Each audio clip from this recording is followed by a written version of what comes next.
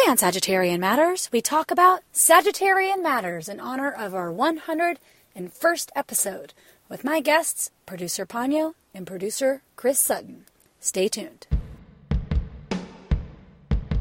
Sagittarian Matters, Sagittarian Matters, what's the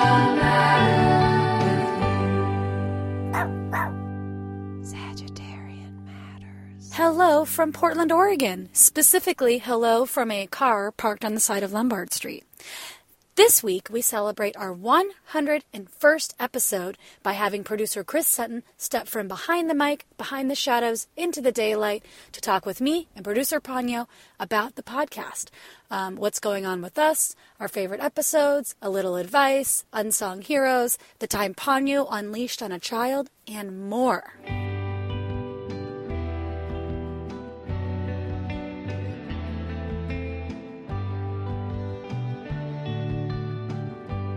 Chris Sutton is the producer of this very podcast. He has played in the bands Gossip, The Dirt Bombs, Chain and the Gang, Hornet Leg, The Hooded Hags, Spider in the Webs, and more. He currently has a radio show on X-Ray FM, and he creates Sagittarian Matters every single week out of the goodness of his heart. Please enjoy my talk with producer of this podcast, Chris Sutton. Producer Chris Sutton, welcome to Sagittarian Matters. Thank you so much for having me. This has actually been a dream of mine to be on this podcast. Thank you for having me. It's no problem. And you're here with producer Ponyo, who is sleeping. I'm petting Ponyo right now. Sleeping per usual. Ponyo is producing me, producing love from me.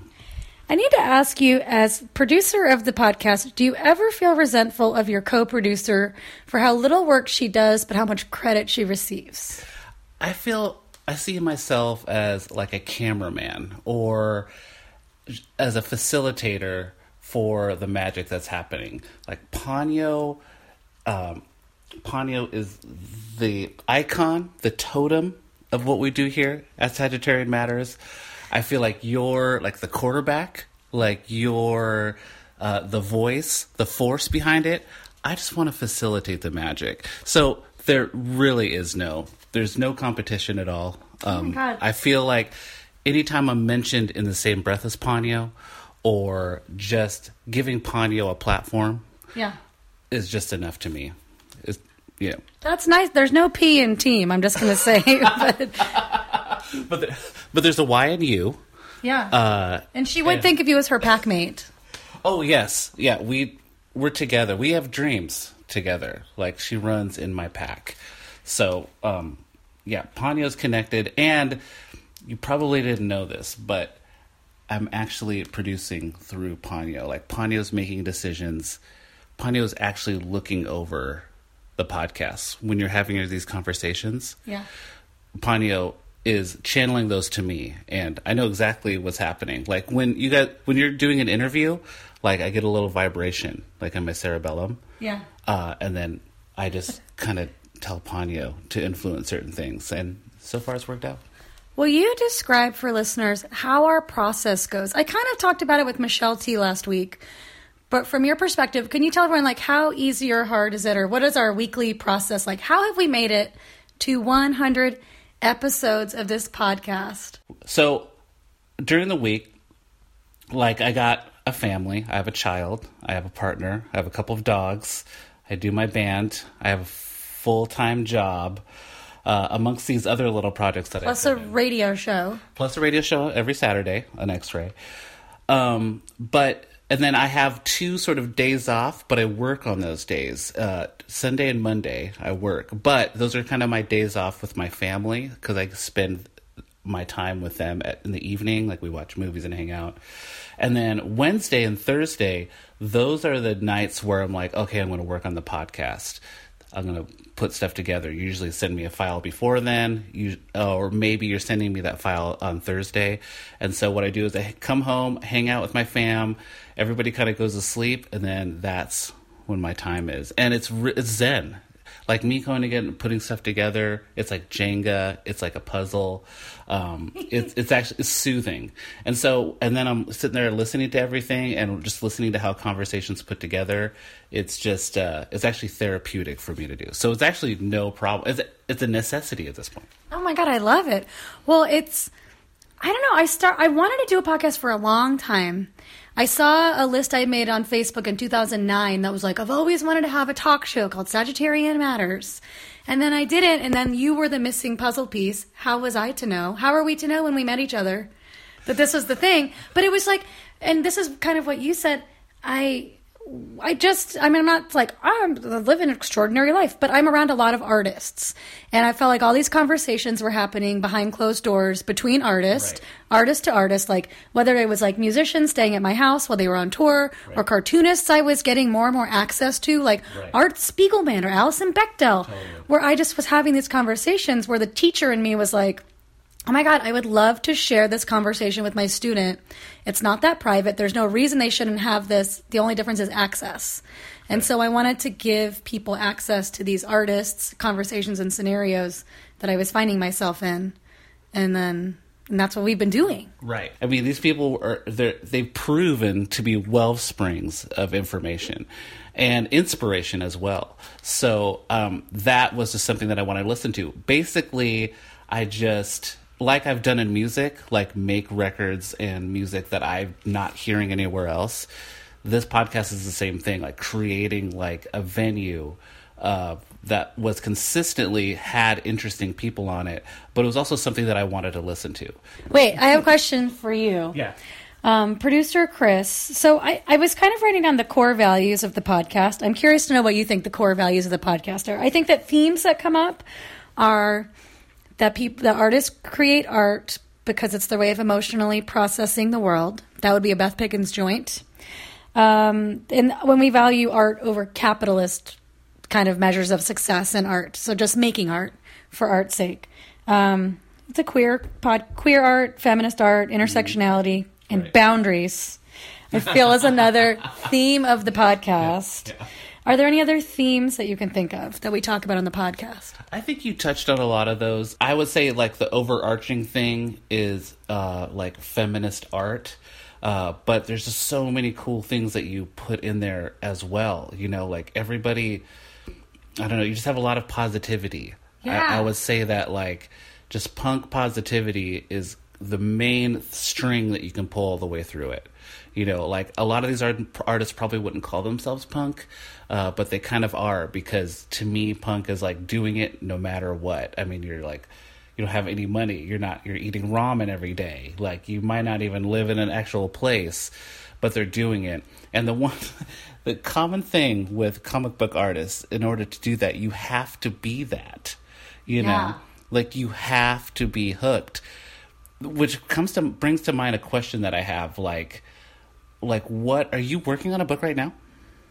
I'm kind of working on several things at the same time. How is that?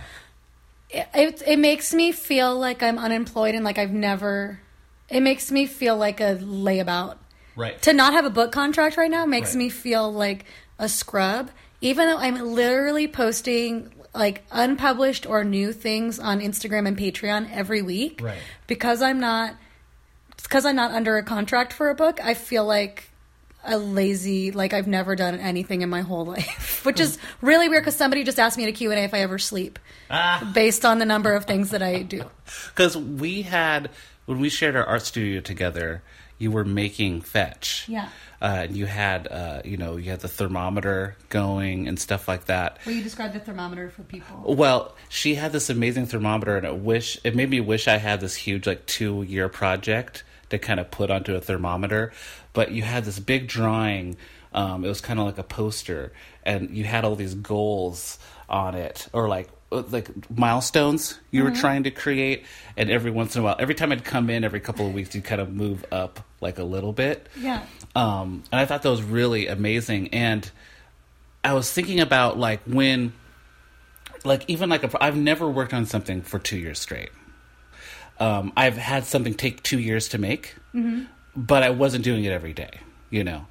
And I was, there's always this part of me that was like, there's jealous and relief, like, because, like, I like goals. I like being able to finish things. You know, so if you set this thing up for yourself, where you're like, oh, okay, I got this book deal, I have to make this thing by this time.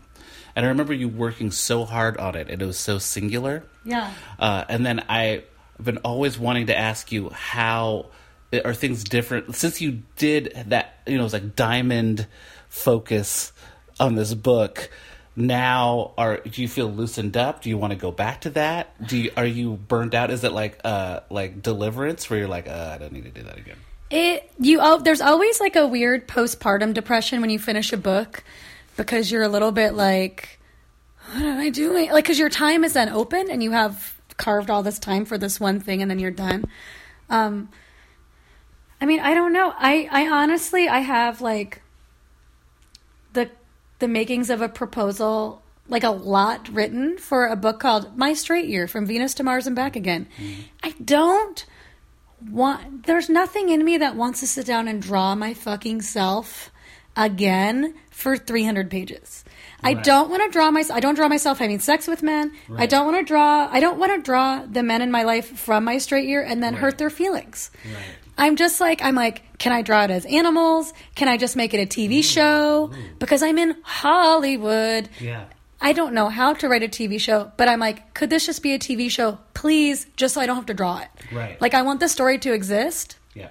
Nobody wants to see a written novel for me, because they're going to be like, why isn't it drawn? And I'll be like, great question. Yeah. So there's that. I'm working on this book with Judith Butler and Ken Corbett, where we go around the country interviewing queer kids. Right. And then I have my pet project, which is a kid's book called Sloth Moss. And so I would like to get in deep with, like, the Ken and Judith Gender Project or Sloth Moss, like a full-color, illustrated, more loose book. But the idea of drawing myself walking through the world, interacting with people, and then exposing their lives, again, seems like a lot. It sounds fun to talk about gender and to talk about, just to talk about, like, the idea of being queer and what it means to, like, masculine people, but then how it feels to be straight for a minute and feel erased, and do you retain your queerness? I think all this stuff is interesting, but the drawing of it, if there was, like, a clone Nicole that I could make do things, I would be like, start drawing that. Right. But this Nicole, I'm like, please don't make me do it. Do you put any pressure on yourself, like you mentioned, your straight year? Is there any pressure involved with that, where you're like, I don't want to go back to that? Or do you worry about having another straight year? Is that is that something you think about? I feel like, with age, we're so idealistic when we're younger. I feel with age, like, who cares? But, like, I wonder, because, that's your community, do you feel pressure to kind of stay queer? Or is that, or you just kind of open that might happen again? I don't think... never say never. You never say never. But, I still think if I was in a relationship with a cisgendered man, I would still be a queer person. Of course, yes. I was talking to one of our friends was formerly a lesbian, and now she's married to a cisgendered straight man. Okay. And she was like, I am still queer. I don't claim it from the mountaintops, because I am, like, soaking up, like, straight privilege by being married. And so, like, I don't feel like taking up that space. But she's like, I am still queer. And I think that I would be too. There's just a whole thing that happens, I think, to queer women when they get involved with cisgendered straight guys, where they are like, can people still tell I'm queer? Like, can I... And also, when none of my gay friends gave a shit. I thought it was going to be some big, bomb. I went to Michelle T's wedding, and I was like, making a joke that I was going to, like, steal the show during toasts and be like, hey, everybody, so glad you could make it. I have something pretty shocking to tell you. Congrats, Michelle and Dashiell, but I just want everybody to know I'm straight now. Just I imagine everyone dropping their glasses. But I went there and nobody cared. It's a song as old as time. Yeah. People jumping ship or being in their early 30s, and then their biological clock is like, hey, look at that guy. Right. Look at that. Like, your body is just saying, like, give me some of that. Because it's last-ditch effort to get pregnant before you're dried up. Sure. Or it gets harder or more expensive. Well, it's kind of priorities, too. We're all looking for understanding, and that could come from anywhere, Yeah. That comes from Ponyo all the time. How do you think Ponyo's like in L.A.? I think that Ponyo thinks it's cool because she gets to go on hikes all the time. Yeah. And here in Portland, she didn't get to go on as many walks. I mean, in Portland, it's both. In Portland, she has yards. Mm-hmm. So when she's in Portland, like in our house here, she had a big yard she could run around in. Right. But she didn't have dedicated exercise time. Sure. As much. And in LA, our yard sucks. It's a non-yard. But she gets to go on crazy hikes all the time. What's LA giving you on a daily basis that's charging you down there? LA is giving me business opportunities. So, like in LA, I'm I have money's down there. I feel money is afoot. Yeah. Like I'm like, I could write this as a TV show. Right. That's something that could happen. Sure. I could drive for 45 minutes and have a meeting in Beverly Hills, right. which is not happening here. Right. Which is, I could still live here and then take a plane there. It takes 5 minutes. Anyway, the things that charge me up there, the sun is cool. Oh yeah. I don't know if you've heard of it. Yeah. It is too cool. Totally. Like being there in the wintertime and being like, should I wear socks today? I don't know. Mm-hmm. Should I wear shorts? Yeah. I'm wearing them around the house because I'm so, it was 60 degrees and I was like putting a draft catcher under the door. I was like, it's so cold. Right. Yeah, that's what everybody says. Yeah. And now here it's like 30 degrees and I'm like, I don't know what to do. The sun is cool. Yeah. My friends who live there are some of my funniest, smartest friends. Different than my longtime homies here, like my family here. Right. But they're some of my smartest, funniest friends who I've never lived in the same town as. So I'm kind of appreciating that. Yeah. So like a Beth Pickens or a Michelle T, or Rocco, seeing those people and just laughing in the sun or going for a hike. Yeah. Is really fun and different. A common thing with people that I know that have lived down there is that they wake up earlier. Do you find that to be true? No, not for me. You're waking up. When do you wake up every day? Can you say? 9. 9 o'clock? That's early. 8:30 or 9? That's punk early. That's punk early. Especially when you don't have a job to go to. That's pretty good if you're waking up 9. Yeah. But I think most people that are or most artists would be like, I can't make anything before noon. Well, I can only work until 10 or 11, so it doesn't make sense for me to stay up that far past that. Right. What about 10 or 11? Is that when you feel asleep? When you feel sleepy? No, that's I have the will but not the way. After about 10:30 or 11, even if I'm I can keep going, I will mess things up. Right. You're pushing it. My body just doesn't work as well, and so I'll make bad decisions. It's like being drunk, being tired to me. So it's I'll just make bad decisions and make mistakes of my art. So I just have to work until a certain time and then leave it. How is the queer community in LA versus Portland? And I asked this because the last time we had a one-on-one, we were talking about Transparent, and some of the people that you knew on that show. And, you did kind of a series of interviews with certain people that are affiliated with the show. And a thought that I had a lot was just how that show could possibly be changing the the opportunities down there. Do you think that show in particular could be a springboard? Are there more kind of queer TV shows or movies or things like that kind of boiling up? Versus, because here in Portland, it's such a strong community. People are coming here and they lock up. Not lock up bad, but lock up as in solidarity. And I just wonder if you're getting that same sort of thing in LA. The thing is, in LA, a lot of my friends are people that I already know from Sister Spit and that kind of world. Right. So that's the queer community that I'm embedded in for the most part. I think that the difference between Portland and LA is there's more ambition. Here, it's you are making art for art's sake. Right. And if something comes of that, cool. And people who are ambitious here, people are kind of oh. They'll kind of look askance at them and use it almost as a diss to call someone ambitious. Definitely. I've just heard that with people that are in bands or whatever. They're that person would throw their own mother in a fire to get to something they wanted. Right. Whereas in LA, that's the necessary thing for you to get done the things you need to get done, because you need to get other people involved in them generally, and you need money from people. And so you need to have drive. And that's exciting to be around. Right. Whether or not I engage in it, it's exciting to be around. It's just a creative energy that I'm ooh. And I think it could get old at some point. And it's very relaxing for me to come back to Portland every other month and be whew, here's reality. Right. But maybe that's kind of the thing. It's relaxing up here. So maybe you're not getting that the proper motivation, you know? Well, I've always been an overachiever here. Yeah. I mean, Exactly. for better or for worse. But overachieving in this way where, like, I have, like, these 5 projects, I'm setting up this karaoke thing, I'm making these portraits for my friend, I'm making a comic book, I go to this dance party, you know, none of that is really accumulating to any sort of, like, I don't want to use the word wealth as in money or a house, but wealth as in, like, oh, okay, I'm not starving. Well, I mean, truly, I've lived here and, like, had moments where, like, I had to eat soft room temperature foods for a whole year because my teeth were broken and I couldn't afford to fix them. And I, like, lost a bunch of weight. People were like, oh, why did you lose so much weight? And I was like, I think one of our friends who is into, like, size positivity was like, I don't trust you because you lost all this weight. And I was like, I'm too poor to eat food without being in pain.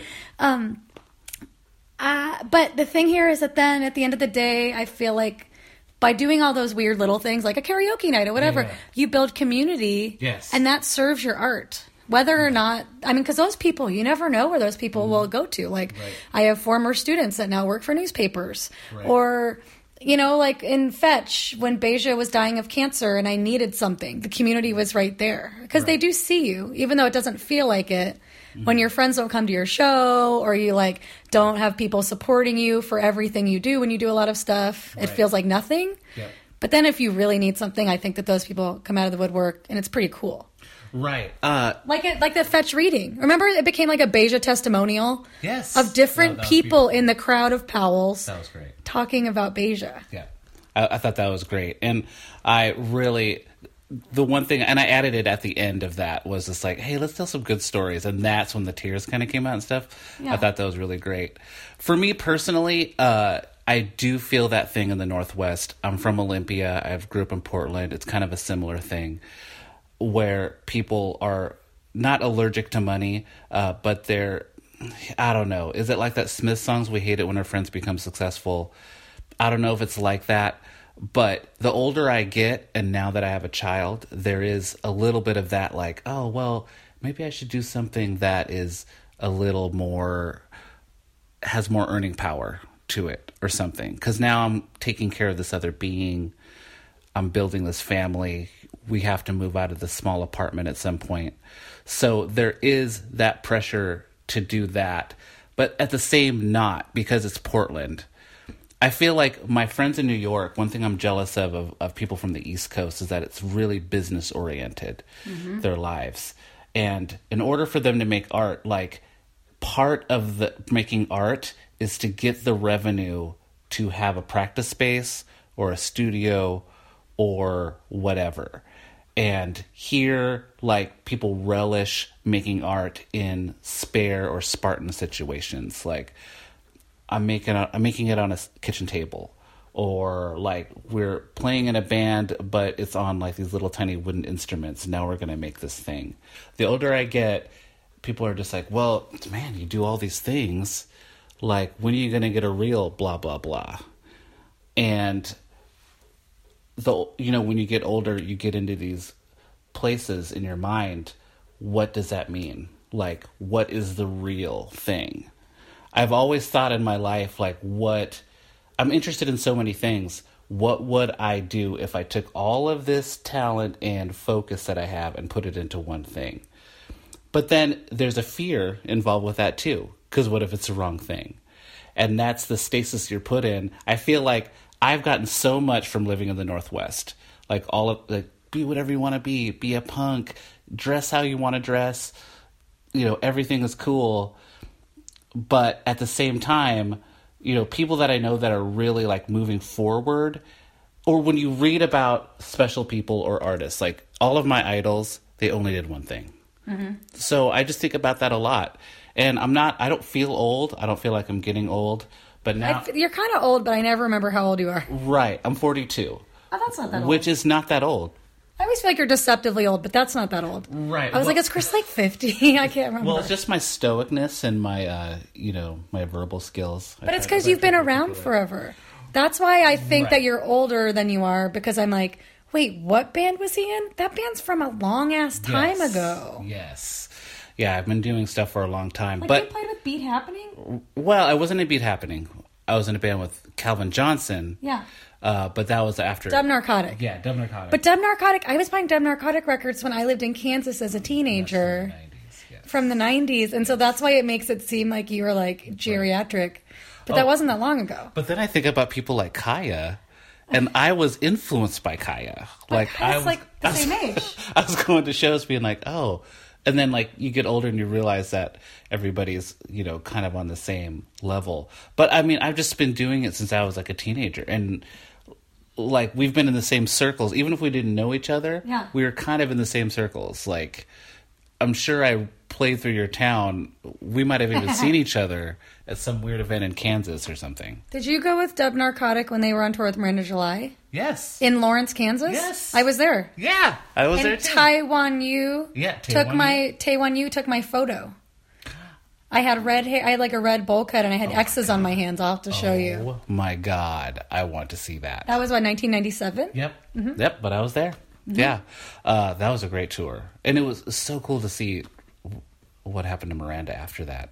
Who would have known that podcast producer Chris was playing on stage with me and the audience as a 16-year-old? Producer Ponyo wasn't even a dream. Her parents weren't even born yet. Right. Her parents' parents probably weren't even born yet.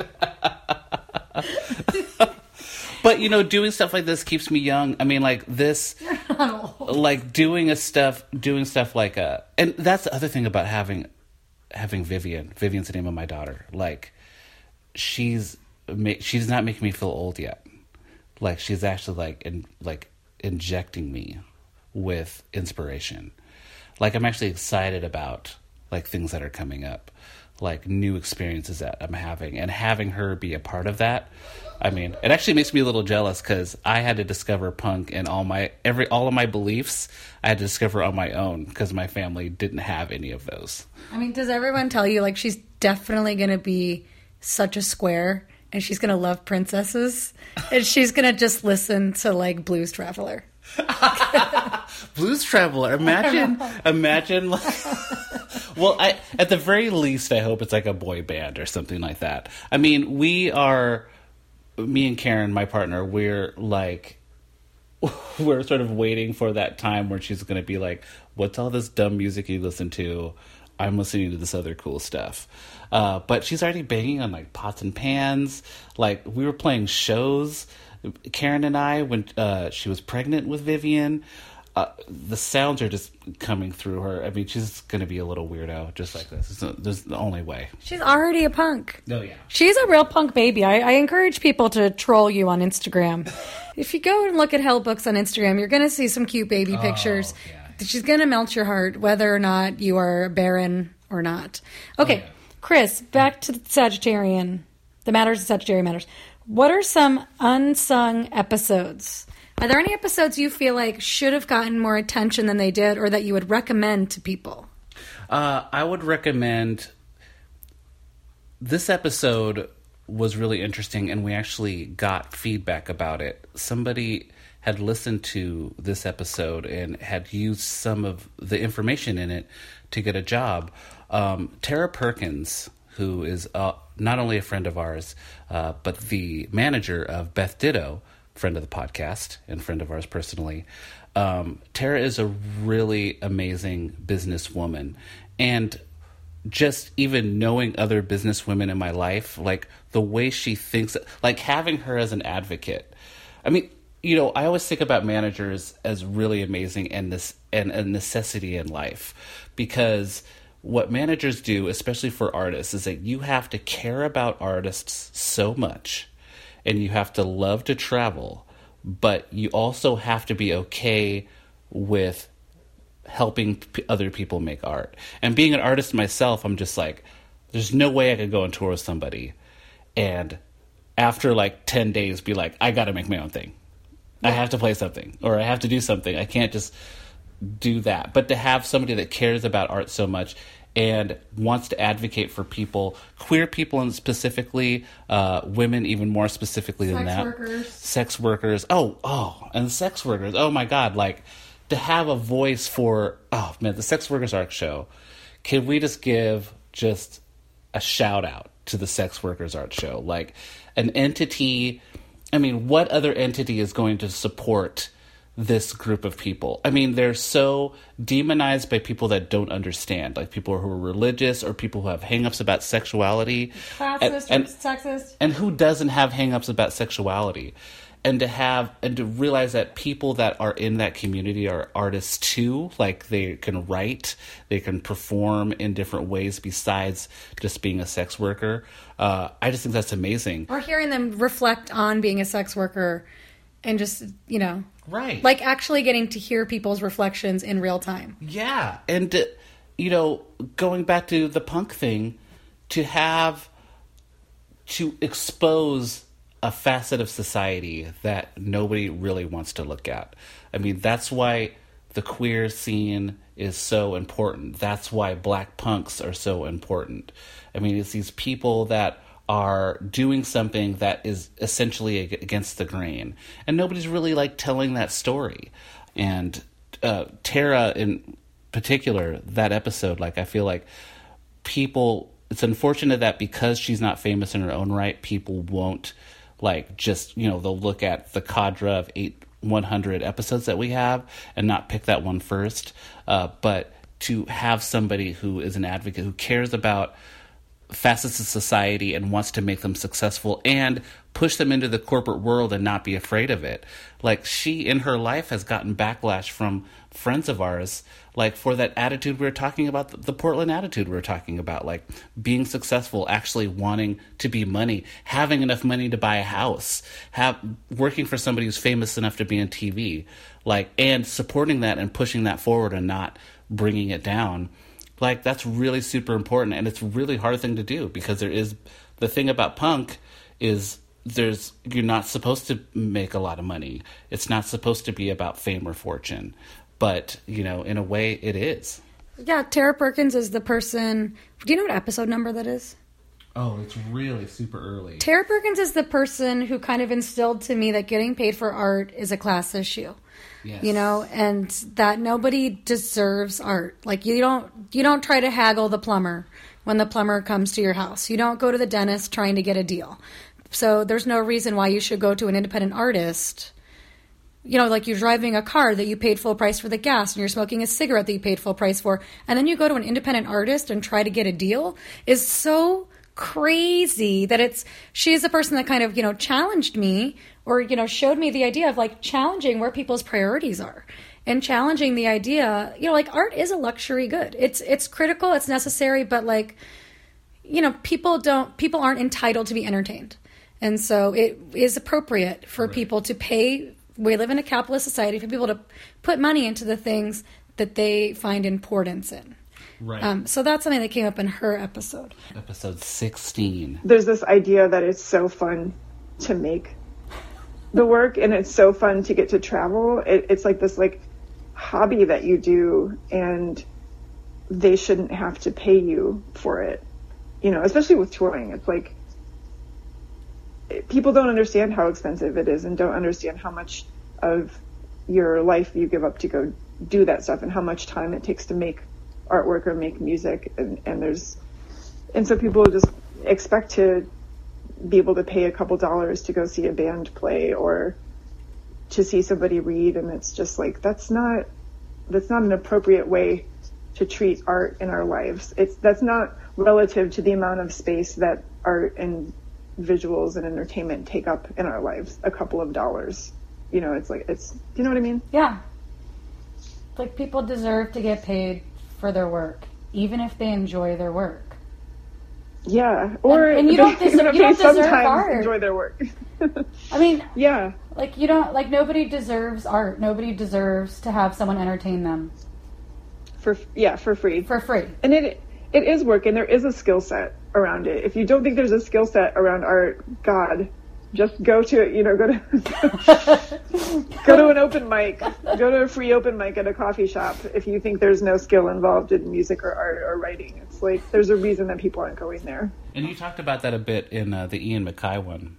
Oh, yeah. So as well. Ian MacKaye. So Tara Perkins I interviewed from Virginia on the couch where I was doing a residency. Ian MacKaye I interviewed from my friend Steve's couch. I was using his internet. I didn't even have strong enough internet at the time. One of my unsung episodes is also a sex worker, Lorelei Lee. She is a porn star, and she gave beautiful advice about writing. I think that she gave some great advice about sex and love, and she talked a lot about this thing that was up in the air where California was trying to, some buttholes in California were trying to pass a thing that would make condoms required for all porn in California, which in turn would make the industry go more underground or leave California or go to places where the regulations weren't there. Anyway, listen to the Lorelei Lee episode. It's one of my favorites, especially if you're a writer, especially if you're an artist looking for advice. Wait, I have a question for you from me to you. Are you good at negotiating? Yes. Do you have tips? Because somebody just told me they were like, take a straight guy out to pizza and ask him how he negotiates. But I want to ask you.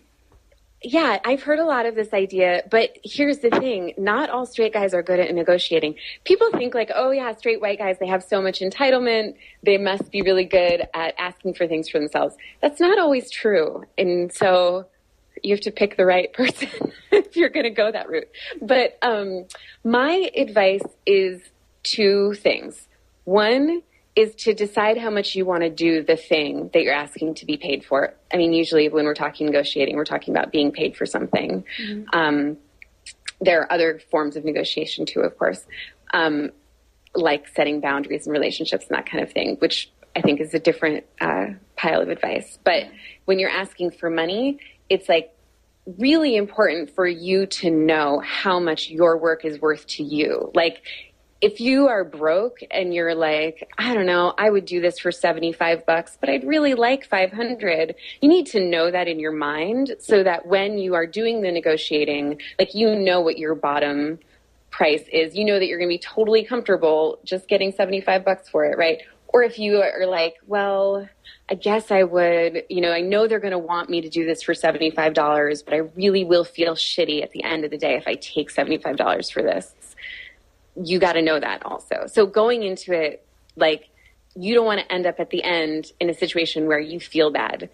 And that is the thing that has, like, improved my negotiating so much, is just knowing, no, it's okay to just say no if they're going to lowball me.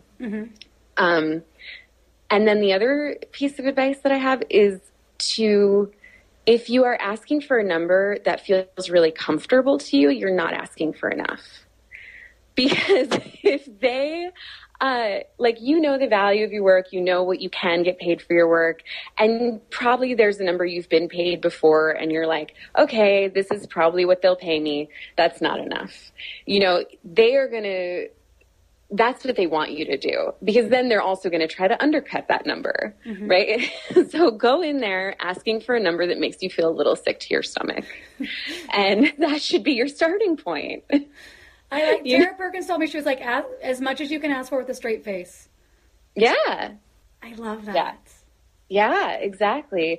And then, knowing how to have a straight face about it too. Like, just how to be cold as nails. Just go in there and be ruthless. Be like, don't be nice. They can be your friend that you're negotiating with, and you can be friends afterward, and you can totally smile when the deal is done. But part of not being nice is not equivocating. Like, don't explain why you're asking for that number unless they ask. And if they ask, it's good to have 2 or 3 brief points about why you're totally worth that much, right? But not a paragraph. If you are worth that much, you don't need to explain. You know what I mean? I feel like that's a similar advice to, like, when you make a boundary. When you explain the boundary, you're starting to make it weaker. Yeah. Like you're putting holes in it.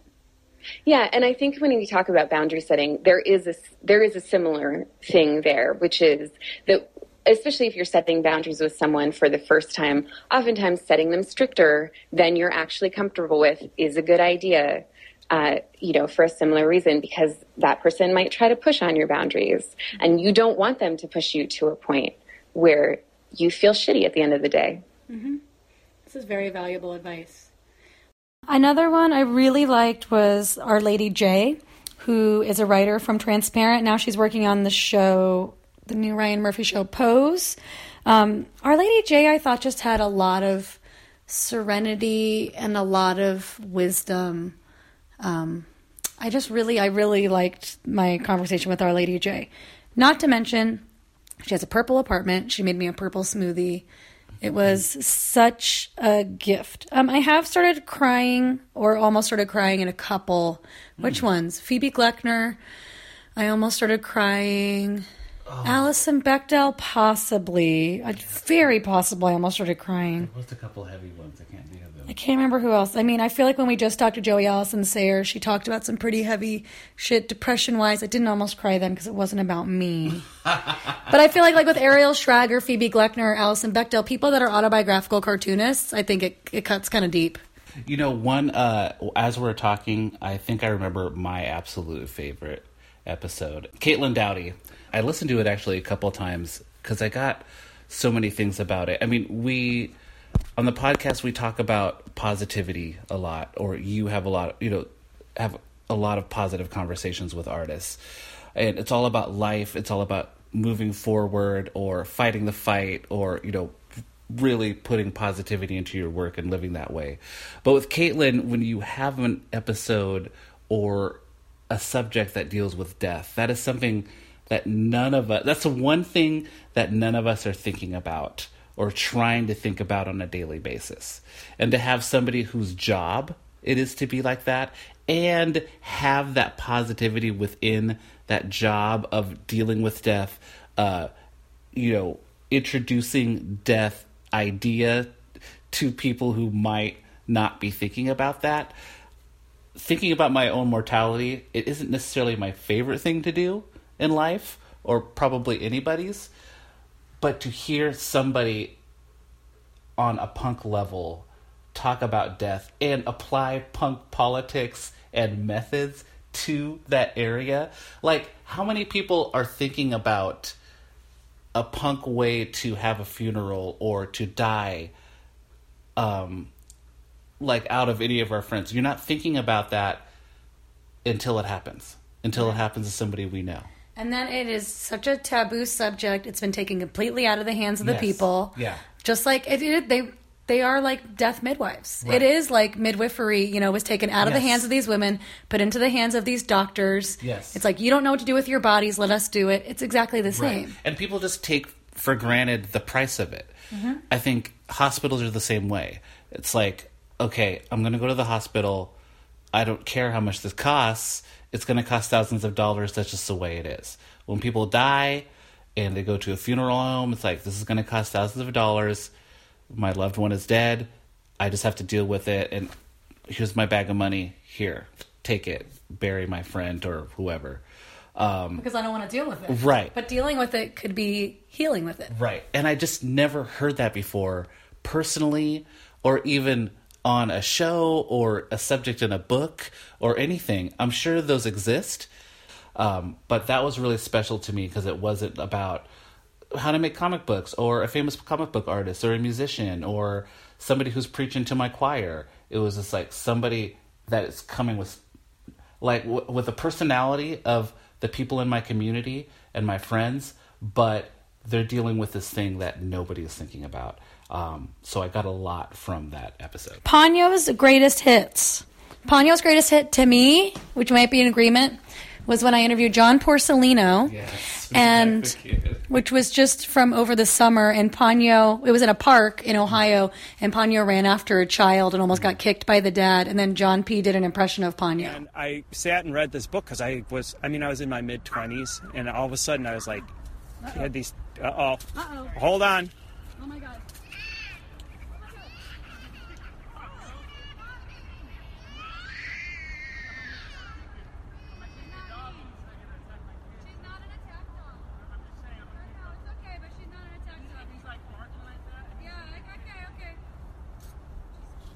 Uh-oh. Could you please report this? Yeah, what happened was Ponyo just went after some little whippersnappers and barked at them, and the man was like flailing his leg in space at him, and smiling, but I think he was kind of really mad. And he was saying, if your dog barks at my kid like that, I'm going to kick at it. And he was like kicking in the air, like in a circle, like it was kind of like some kind of martial art, right? Can I mean, I do feel like I always take the dog side in any dog versus child situation. Naturally. But I feel like if I was him, I would have picked up my baby that was screaming Instead of dragging her screaming behind me as I approached the dog to kick it. Should we get his business card so he can subscribe to this podcast? I'm going to go give him Ponyo's business card. Every month he can, maybe he wants to join Ponyo's friendship club card. Sure. For his kids. You'll get little pictures of Ponyo every month and look back fondly on his experience in the park. I feel like I just had an aneurysm. Oh my god. Well, that was intense for everybody. What? Where he almost kicked in the head one of the world's smallest dogs. This happened. The dog is wearing a cape. That was it. I think it was the cape. That it's like a dog coming at you is one thing. Yeah. A dog coming at you wearing some kind of costume. That suggests superpowers. It suggests superpowers, so you have no idea what kind of force this dog is coming with. Producer Ponyo just threw off her headphones, left the board. All the levels got all fucked up. She ran across the park at these children barking. Normally, no one's going to do this instinctually, but if they just stopped for a second, she would have been like, yay, and jumped up to them. Yeah, it was a fight fire with fire response. It was a very immediate turn to kicking, some type of kicking violence, but he was smiling the whole time too. That's why, I could almost kind of hear what he's saying. I couldn't hear, but I was confused because he's kind of laughing, but he's also kind of saying I'm going to kick your dog. I'm going to kick at it. I gotta say, kicking at a dog never has calmed down a situation. I just want to tell people, if a dog is running at you, you might want to kick it, but the dog's not going to de-escalate things. Sure. You can yell, no, and that generally will. Sure. Because dogs know that. They know that word. That's one of the words that kind of universally dogs know. Yeah, so sometimes if a dog's chasing me on my bike or something, I'm like, no, bad dog, no, sit. Mm-hmm. Try my best. Uh-huh. I don't kick and flail. No. A lot of times when Ponyo is part of what's going on, there's always a break in the episode where you have to stop the episode and you have to scold Ponyo. And it's always kind of deep in the background because you set down your phone and you kind of walk in another room. And I remember I really got to remember it sometime, but you literally had to stop and you set the phone down or something. And there was about a good 2 minutes where you're just Ponyo, no, stop doing that. You're being annoying. But it's always a little bit. So, if it's a few seconds, it's always good. But then it's if it goes on for a couple of minutes, you gotta cut it out. So there's probably a lot of similar moments with Ponyo. But it keeps you on your toes. Well, that's what happens when you have someone who's 6 years old as a co-producer. She can't keep herself together. Right. Okay, I think our worst audio moment was Aubrey and Jordan.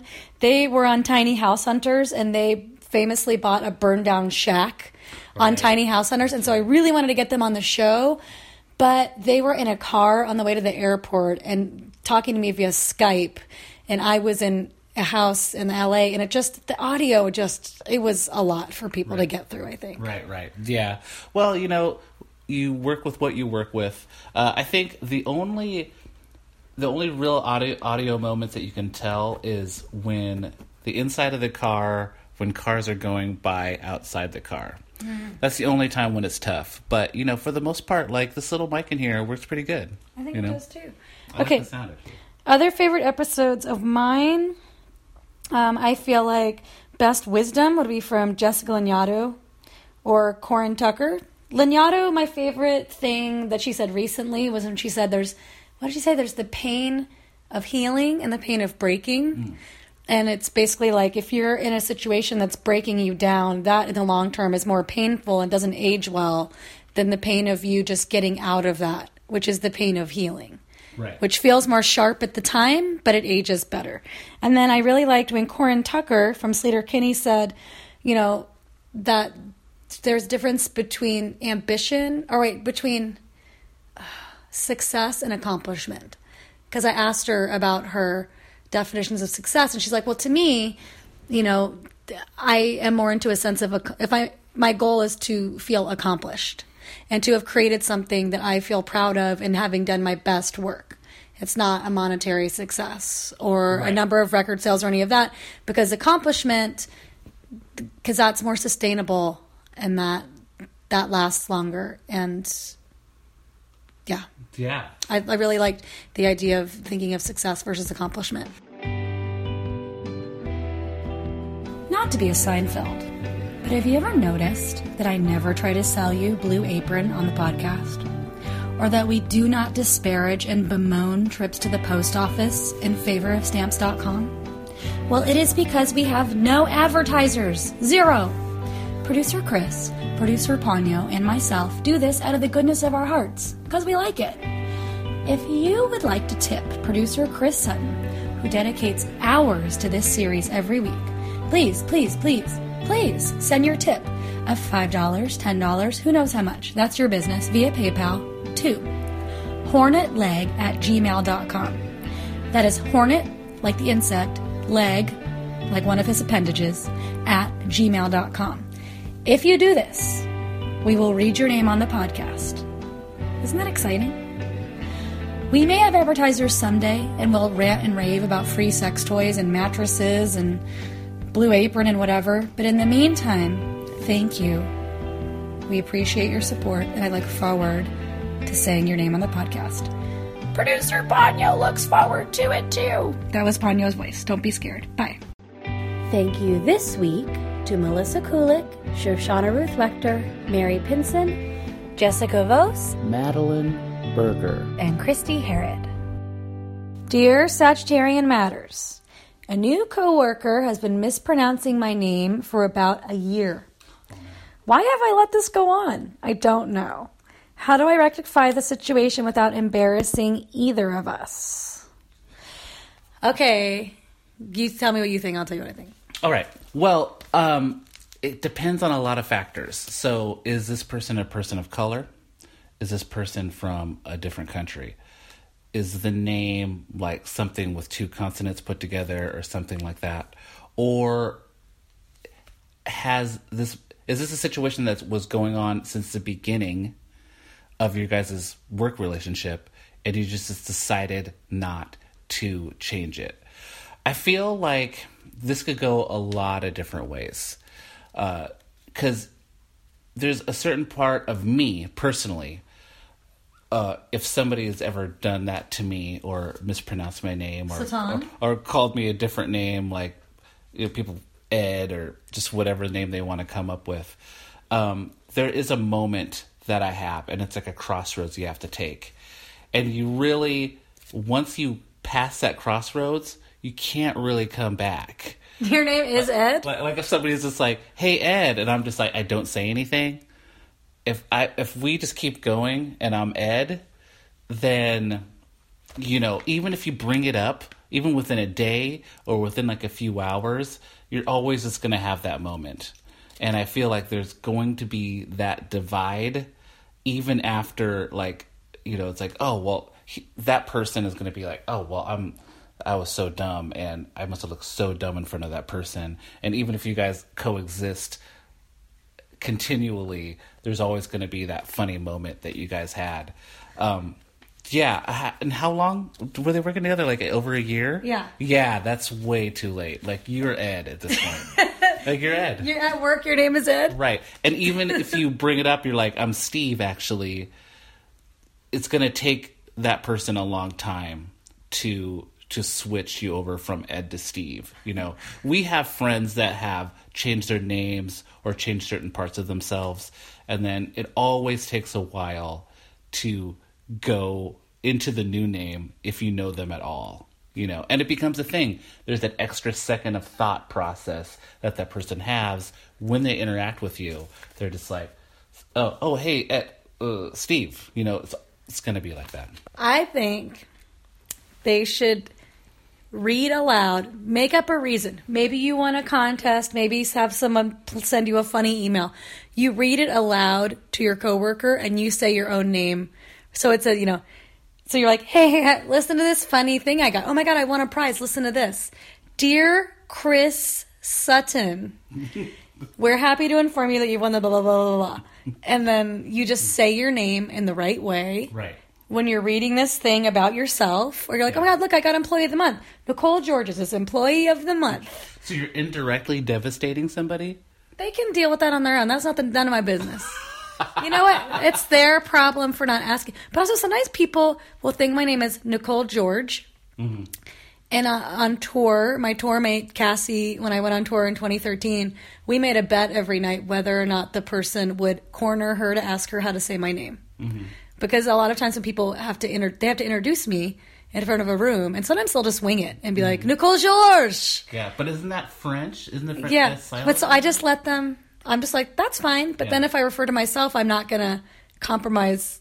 I'm not going to change the way I say I'm not going to change my name to make them comfortable. Right. What about nicknames? If somebody's like, Nikki. I know. I do not. I squash an improv Nikki right there. Right at the base. Cut that off right at the root. It's got to be Nicole. Yeah, that's not happening. Right. Some people have applied for Nikki status. Most of the time their application's denied. Was there a certain level where people can call you Nikki or Nick? Yeah, well, like Beth Ditto has hung out with my mother. Okay. So she has heard my mom call me Nick or Nikki, and so then it's like she's doing an impression of my mom. Right. But sometimes a date or a roommate or a coworker will try to do a spontaneous. Yep. I'm like, that's not my name. Nick? That's not my name. Yeah. I always wonder how people feel about that. Because I know people that will simmer for a long time. They'll let people just say something and just be like, oh, I always hated that. I always hated when they called me that. It's the worst. Because, there's people, too, who... It's worse if you realize you've been calling them the wrong name. Yes. There's somebody in L.A. named Andrea. Yes. And I remember being like, hey, Andrea, because you know people from the internet. Yep. Happy birthday, Andrea. Right. And then you get home and you hear someone else say their name, which is even if you feel like you're going to... Even though you feel like you're going to fix it by going by Ed for the rest of your life, at a certain point, someone's going to call you Chris. Right. To that person, and that person's like, no, you're talking about Ed? And they're like, that person's name is Chris. Yeah. And then they'll be like, that's so fucking weird. Why did you let me call you Ed? Right. But I think that even if you let it go even beyond the moment that it happens, even if it's 2 hours, 3 hours on the line, it's always going to be weird. You have to do it right away, or you just have to let it ride. Or you have to make up something. I just let you call me that because my grandfather used to call me Ed, and it's a nickname I have. And, people think Ponyo's. People always think Ponyo's a guy, and then they'll see that Ponyo doesn't have a wiener, and they'll be like, oh, sorry, she, and I'm like, it really doesn't matter. Right. It really. I was like, Ponyo's kind of been embraced by the genderqueer community, so whatever you want. See, and that's age speaking.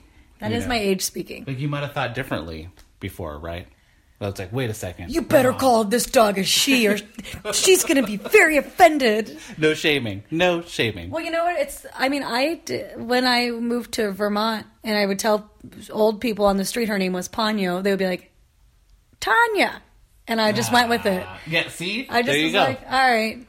They'd be like, nice to meet you, Tanya. Right. And there's a point where, and going back to the original question, there's a point where... What kind of conversation are you going to have when you correct this person? Is this going to be like, oh, okay? Or is this going to be like, oh, well, I thought your name was Tanya this whole time. Why didn't you tell me? Or sometimes I'll be like, she goes by Tanya. You can call her Tanya. Right. Or sometimes when I go to the senior center, they'll be like, what's your dog's name? I'm like, you can call her Tanya. Right. Or she goes by Tanya. There you go. But I do correct people when they think her name is Banyo, like toilet. I'm like, absolutely not. Banyo. I'm just like, why would I do that? Why would I do that? Banyo's like the clown version of Banyo. Banyo. We have a series of regulars. So our regulars, I would say, are Michelle T. Yep. Beth Ditto. Mm-hmm. Beth Pickens. Mm-hmm. Morgan. Yep. The food expert. Brandy Taylor. Mm-hmm. Rocco Chaotis. Sometimes Liz Prince. Liz Prince. Isaac is starting to become a regular. Isaac Soloway Strozier. You also have, there's also eras. There was like Katie Davidson, like era. Was she on a couple times? Well, there was like a couple in a row. There was a J.D. Sampson era where you had kind of a couple. So there's also eras as well that kind of come up. Some of them are geographical. Right. You know what I mean? for sure. Like, I just think that Rocco and Michelle separately are so delightful. Yes. And Beth Pickens that I will use any opportunity when I'm hanging out with them to just turn on the recorder and get them to Right. talk to me. Right, totally. And I've told you this before, but Isaac needs to be a star. Like, he just drips off of, like, when you hear his voice, you're like, this person should be doing stuff. And he's like, like he should 20 be talking all the time. 21 years old. Right. He's got to be talking all the time. Like, do a voiceover or something. Yeah. You know, he sounds smart. I actually, when you told me how old he was, I was like, oh my God, I thought you got like some 40-year-old queen to come in and just kind of like kick some ass. But No. wow, okay. Who are your dream guests? Well, so, I mean, you should talk to a Michelle Obama, of course. Oh, yeah. But of course, Hernandez brothers, that's a connection that we have. Either one of them, I just think that would just be the ultimate.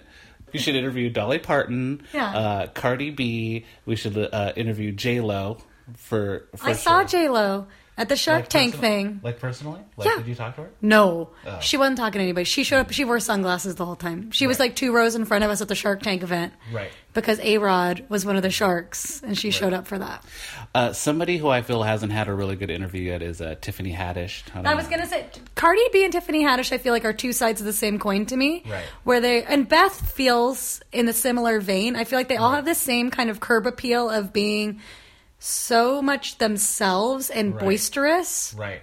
that they just can't help it and won't help it. And America loves them for it. Right. Sasha, it's part of it feels like class porn because they're like, look, they just can't Right. iron it down. But I feel like it's there's an attractive defense mechanism, Yes. is what I call it. And Beth has that. Beth has that too, yeah. It's a very attractive facet of her. That's what draws people to Beth. But it's this defense mechanism, and people are very, like, they're attracted to it. And it's absolutely infectious. There's nothing wrong with it. I've seen it. I've been a part of it. I love Beth. That's who she Everyone is. feels with all those people. Well, maybe not. Cardi B is a little bit. Sometimes her face you can read exactly what's going on. Right. But Beth and Tiffany Haddish, everyone who talks to them feels like they're their best friend. Right. Everyone who talks to them when they turn on that charm, Totally. kind of thing. Yeah. That everybody's like, I think that we're best friends now. Paula Pell is on my dream list. Possible. Linda Berry. You know, I was in proximity with Linda her. Berry. Why haven't you talked to Linda Berry? You've been around her a bunch of times, right? I know. I just didn't want to plague her. Like, she just was in a thing where there was like 70 students that all wanted to suck her soul. Oh. Like, everybody was like a super fan Right. that wanted a piece of her. And I just felt like she was so... I just wanted to give her space at the end of the day each day. Right. I just felt like she was getting harassed. Like, everyone wanted a little bit more than what she was offering. Right. She is a person that people want a piece of. Yeah. Emile Ferris, I would like to talk to again because our interview, she was talking in front of my students, and I feel like we could have a more intimate one-on-one. Amy Sedaris. Amy Sedaris, that would be great. Carrie Brownstein, she has consented to answering an advice question. Right. I just would like to nail her down. And my dream person is Dr. Laura. Oh, yeah. Yeah. My dream person would be Dr. Laura. How do you be a good guest on Sagittarian Matters? Well, it's the engaging part. The best episodes that you've done have been conversations where the love happens right away. And I think this is where Ponyo becomes a very integral producer in the podcast. Because Ponyo provides a bridge in some of these conversations. Because they're, Ponyo's cute, or I'm petting Ponyo, or Ponyo's on my lap. And then you guys can talk about Ponyo, and then it leads to other things. My favorite ones to listen to, podcasts that you do, are ones with like Morgan. You and Morgan are really good because it's so fun. You guys are sitting there tasting food. Morgan is such a spark plug, and she just blasts through the speakers that energy, and I really, really like that interaction. You and Michelle T are really, really good.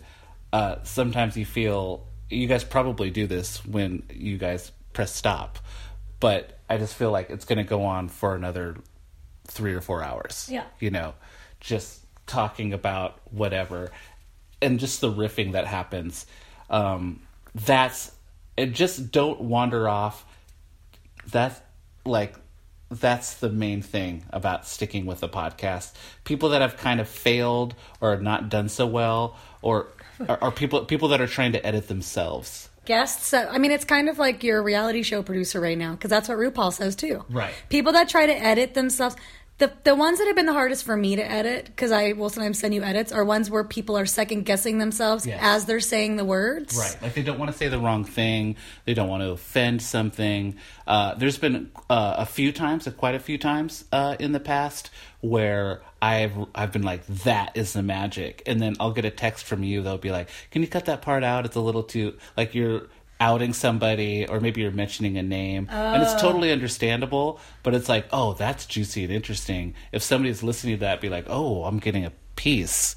But it's for good reason you're cutting it out. Oh my God, yeah, like there's gossip we're leaving on the cutting room floor. Right. Because we get a little too free sometimes. Right. Like sometimes people get a little too free, and then I give people the opportunity to tell me in the next couple days after we record it, usually, if they have any objections, or if they sleep on it and decide they said something they didn't want to say. Right. And so sometimes people will finish and be like, will you tell me if I sound like I'm victim blaming there, or I shouldn't have said that person's name, or whatever. Right. I mean, going back to what I was saying before, people that, there's been a couple of times where people have answered a question where it's like, they're going off on this tangent trying to answer the question, and in that tangent they've answered their own question, and they've actually neutralized any point of view that they might have had, and those are the worst. I find that happens a lot with people that I feel like there's some people that are surrounded by people that second guess them, and so then they end up taking that on and second guessing themselves, right? And so in those moments I feel very grateful for my small community of people that just let me talk without questioning every word I say. Right. And when you have a microphone in front of you, like, you want to present yourself in the best ways possible and say, like, the right thing. But people should just be themselves. And the magical people that you've had on your show, like Lanyadu, Ditto, Morgan, Brandy Taylor, friends that we have that are just so amazing, or artists and people that you've met throughout this process, the magical parts of just being themselves. Even somebody like was a little more reserved, like, let's say, I can't even think of anybody right now. Like Alison Bechdel? Alison Bechdel was a little more reserved. Even that kind of personality. I mean, her work is so powerful that if you know her work and then you listen to the podcast, you can see the correspondence between the two. But just her being herself, even her being demure, that's really interesting. Another exciting episode was Dame Darcy. I mean, there was really no information to be gleaned from the Dame Darcy interview, but just all the wild stuff. Like, she had somebody in a closet. Wasn't she doing a haunted house or something? Yeah, she was doing a haunted house in her rented Savannah, Georgia house. At a certain point, she started screaming and banging on the walls because she had to go scare the people that were locked in a room. Yeah, that was just amazing, because you're listening to this conversation and then, like, you hear her scream, you're like, hold on, and, like, it was like a sound effects record. I was like, woo! You're just like, oh my God. And the wild thing about it is it happened at the beginning of the podcast. She does that scream, and then you're sort of expecting, like, oh, okay, she's running a haunted house. This is going to keep going, and it doesn't happen again. No. That was just amazing. Yeah. So, I don't know. It's just special. And I just have to say, like, it's been a blast doing this every week. What I get out of the podcast is I learn something all the time. That's why I listen or read or do most of the stuff that I do, is to try to learn about the world. And it's been an enriching experience doing this with you. You're such a great conversationalist that's why I wanted to do this project with you, and you have never let up, and you've only gotten better as time goes by. So, Thanks, Chris. totally.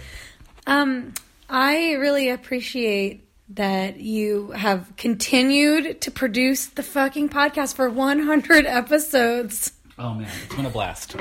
It really has. And it's like routine and love, going full circle back to how we started the conversation today. It really is doing I look forward to it every week. It's like, oh, who am I going to listen to? What are these people are going to say? And how I can put it together, and having this project, put it up and out into the world, and even just the little bits of feedback that we get, and just to see people that even listen to it, like in the thousands, you know, you're just like, oh, somebody's really checking this out. I just think it's just getting better all the time. Like, you have a conversation style, and I don't know, you're just coming in. I just look forward to more and more conversations. Thanks. I want to say, when choosing guests, there's a lot of people that are talented artists, but I also think, like, would I have fun talking to them? Right. Or not? Do they seem like they have something to say?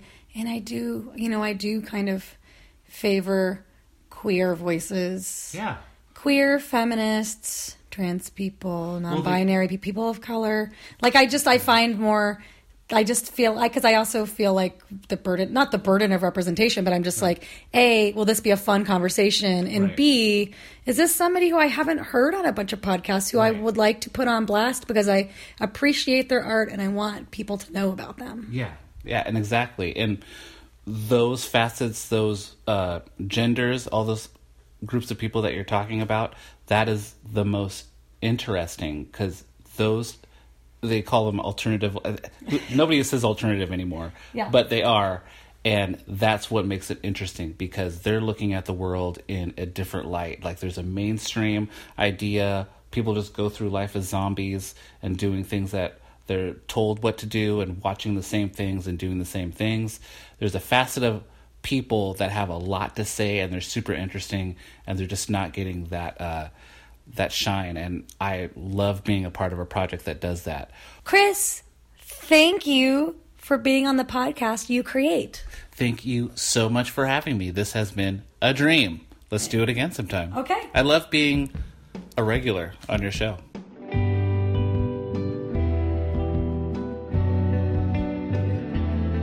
Sagittarian Matters is produced by Chris Sutton, with assistance by Ponyo Georges. Our theme music is composed by Carolyn Pennypacker Riggs of the band Bouquet. Thank you for listening, and I'll see you next time.